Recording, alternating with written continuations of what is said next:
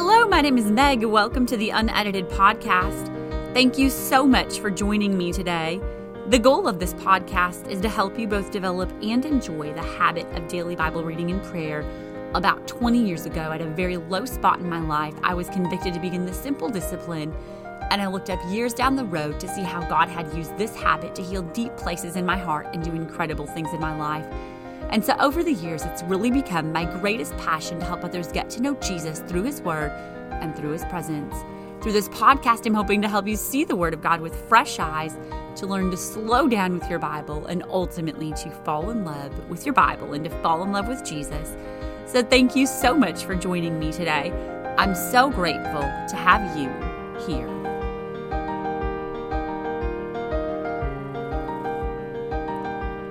Hello, happy Friday. Welcome to Unedited. I am so excited that you are here today.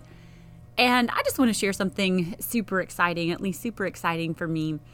Occasionally I check the stats for Unedited, just see where people are listening, etc. I try not to pay close attention because I just have to walk in obedience to what the Lord's laid on my heart without paying too much attention to what it quote unquote feels like it's accomplishing. But there was someone who recently listened in India, and that is such an answer to prayer. I have prayed for two countries specifically over the years, India and China, and just somehow that God will spread this message of Bible reading and prayer to those nations through Unedited. And it's one listen. It's so baby, but it is an answer to prayer. And I just wanted to share that. And if you would just pray that somehow God uses this simple podcast and the book to help spread His Word, I would be so grateful. Thank you so much. And just wanted to share that. And one other reminder before I get into today's episode, Unedited Hope and Healing Through the Simple Habit of Bible Reading and Prayer, the book, is available at PentecostalPublishingHouse.com, along with a lot of other great resources. And through the end of May, you can use the code Unedited for 10% off your entire order, even if you don't order Unedited. So again, use the code Unedited for 10% off of your order. Today, I am going to talk about what to do with an enemy that's trying to wear you out. And I don't like to talk about the devil too much. The Bible tells us to give no place to the devil. I don't think we need to walk around being afraid of the devil. The devil is a fallen angel, and he took 1/3 of the angels with him. And so that means that 2/3 of the angels are still on God's side. There's more with us than are with him. But I do think it is good for us to talk about him occasionally. Paul told us not to be ignorant of his devices, and it's good to be aware of the tactics that are so clearly mentioned about him in the Bible. And when we're aware, we can be on guard. And some of the things that the Bible tells us about him is that he's a roaring lion. He's walking about seeking whom he may devour. It tells us that his goal is to steal, to kill, to destroy. It tells us he's a liar. He's the father of all lies. The truth is not in him. It tells us that he uses wiles and tricks and schemes, that he's wily. He's not putting yes, sometimes he is very brazen with his message, but a lot of times, especially when it comes to working in the lives of Christians, he uses very wily and very tricky tactics. It tells us that he's an accuser of the brethren, and he accuses us before the throne of God day and night. And so those are just some of the things that it says about him. And with all of that said, last week when I was recording the episode, Just Keep Showing Up, Daniel 7:25 came into my mind, and it is talking about the Antichrist, and it says that he shall wear out the saints of the Most High. And while this verse is prophetic about the person who's going to be the Antichrist, we know that Paul told us in the epistles that the spirit of Antichrist is already at work in the world. And Paul wrote that way back when he was writing epistles to the first century church, to newly established New Testament church. And Satan is Antichrist. He is absolutely against anybody and anything that is for Christ. Christ is his primary enemy, but anybody who is aligned with Jesus is an enemy of Satan, and he wants to destroy anyone and everyone on the face of this planet, but he has a special vengeance for those who bear the name of Christ on their lives. And this verse, Daniel 7:25, where it says he's going to wear out the saints of the Most High, this is the only time that phrase or that word wear out is used in the Bible in the Hebrew. And it means to wear away, to wear out figuratively, to harass continually. It says in Strong's that it corresponds to number 1086, which means to wear out, to consume away, wasting away, but only in the mental sense. So this means that there is going to be this constant harassing, a wearing away of the saints of the Most High God. And I see this happening. The enemy of our souls is working full time to wear out those who belong to Jesus. He's wearing us out through our lives and trials and wearing us out in our minds, doing everything in his power to do so. His ultimate goal, like I just stated a little while ago, is to steal, to kill, to destroy. He wants to destroy us. But he has tactics that are cunning in order to try to accomplish that end goal. Our pastor talks about this a lot when it comes to offenses, how Satan's goal is to destroy, but he uses a tactic of dividing through offenses, and he cuts us off from the body, and therefore he can ultimately destroy us because we're singled out. And I see this with him wearing us out too, wearing us down. He uses this tactic ultimately to destroy us. He uses the tactic of wearing us out to make us consider an easier way, to consider giving up. Again, he's trying to wear you out. And this can happen in our lives in so many different ways. Busyness is a huge way that we get worn out. And a friend recently mentioned Daniel 12:25, where it says that in the end time, many shall run to and fro. And New Living says many will rush here and there. Busyness will flat wear us out. And we don't want to help the enemy.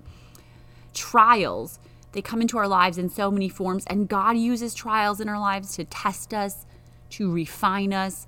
But Satan will also try to take the trials that are assigned to us by life or by God and use them to speak lies, to prove the unfaithfulness of God, and really to wear us out in our hearts and our minds. And this can be grief, this can be financial pressure, this can be failure, this can be instability or uncertainty in our workplaces or our homes, just on and on. He can use and attempt to use the trials of our lives. And he certainly uses battles in our minds. And this is what the Bible specifically says that the Antichrist will try to do, or the spirit of Antichrist. It will wear us out mentally. And this can happen through guilt, through condemnation, through anxiety, through temptation, constantly just same thought over and over, fiery darts of the wicked, shame, fear, repeated lies, a sense of unworthiness, constantly drudging up your past failures or your present struggles, trying to wear you out in your mind and distract you from the purpose that God has. And that is his mission, to wear us out, to work us over. But what do we do with an enemy like that? We are promised victory. We are promised that we are more than conquerors, that we can overcome. How do we win? How do we stay refreshed instead of become weary? There's certainly some correlation between the physical and the spiritual when it comes to this, and we do have to take care of our physical bodies along with our spiritual bodies. We are heart, mind, soul, spirit. We are made up of more than just our physical man or our spiritual man. Our physical man houses our spiritual man. But first of all, we need to eat. We need to stay full. Physical weariness is intensified when we are hungry. And food helps us stay strong. We have got to stay full of the Word of God. We have to prioritize the Word of God. It is our spiritual food. And if we are going to reject and refuse and overcome the enemy's attempts to wear us out, we have to stay full. We have to drink. We have to pray. Hydration is a massive part of physical energy. And spiritual water is a massive part of staying refreshed in our spiritual lives. We have to drink of the Spirit every day. When we stop drinking from the well of living water, we dry out. We give the enemy so much of a better chance of wearing us out and defeating us. But the Spirit of God, access through prayer, through praying in the Holy Ghost, keeps us fresh. Jude had written in his little epistle and said, building up your most holy faith, praying in the Holy Ghost. So stay spiritually hydrated. Sleep, and I'm mostly talking about physical sleep here. Sleep is massive when it comes to staying refreshed physically, mentally, emotionally, and spiritually. God designed our bodies to reset and refuel through sleep. Sleep is so important in our physical lives and in our spiritual lives. It's really ultimately a part of God's design. It says that he gives his beloved sweet sleep, and this is no condemnation, maybe to somebody who struggles to sleep. But even if you struggle to sleep, we can still honor the principles that God designed our bodies to function through. We can still honor the principle of sleep. We can get into bed at a regular time, at an early time. We can put our phones away. They say that your phone has a massive impact on sleep. And again, we don't want to help the enemy wear us out. So we want to stay physically rested. If fear is a part of a lack of sleep, I would say something I have had to do recently and has been such a key to victory over fear for me is I just sat up in bed one night when I was facing fear and I said, I will not imagine these things that I'm seeing in my mind. I am going to flip the script and I'm going to imagine the best case scenario instead of the worst case scenario. And it has literally silenced the voice of fear in my life. And I have had no sleepless nights since I made that decision. And so if fear's a part of what's keeping you from sleep, just refuse and reject that voice. Picture the opposite of what the enemy is telling you. And so again, sleep is a huge part of refusing to allow the enemy to wear you out, and kind of goes hand in hand with that. But rest. Find things that refresh you and cause you to feel rested. Choosing to trust God gives us the ability to truly rest. And this does not have to look like 4 days at the spa or what we would typically think of as self-care. This can be as simple as staring at green grass. This is one of the things for me. My eyeballs are so hungry for green, maybe because we have gray and brown 5 to 6 months out of the year. It just, for whatever reason, it refreshes my soul. And so much of our rest is in his presence. Our rest is in just sitting in his presence, soaking in his presence, being saturated with him and trusting him. It's in being still and knowing that he's God, resting our minds in the faithfulness and the sovereignty of God. I've been impacted by a book that I only read the title of, and it is The Ruthless Elimination of Hurry, I believe by John Ortberg. Our youth pastor, student pastor Reagan, had it and showed it to me recently. And just that line, the ruthless elimination of hurry. I do not believe that God designed us to race constantly about. And that ties into the next thing we need to do to guard against being worn out, and that is to be intentional with our calendar. Guard against too much busyness. We have to take time to sit still, to sit at the feet of Jesus. Will the things that I fill my calendar with have eternal impact? Are there things that I can cut so I'm not so busy, so that the enemy doesn't have as much of an opportunity to wear me out? Number 6, surrender to the leadership of the Lord. He is leading your steps. He's leading my steps, and we can expend a lot of unnecessary energy trying to manage and control our own lives. God's leading. He's got it figured out. He's walking us down the path of his choosing.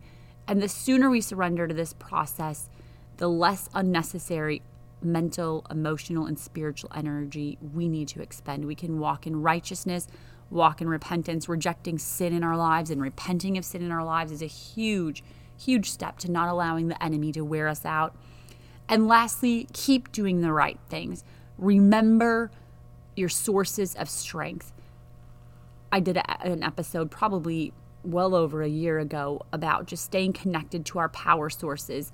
We have power sources in our lives: the Word of God, prayer, fasting, the house of God, the people of God, and the enemy is constantly working to sever the connection to those things. Because if he can sever the connection, he can sever our strength, and then he's able to wear us out. And so we can overcome.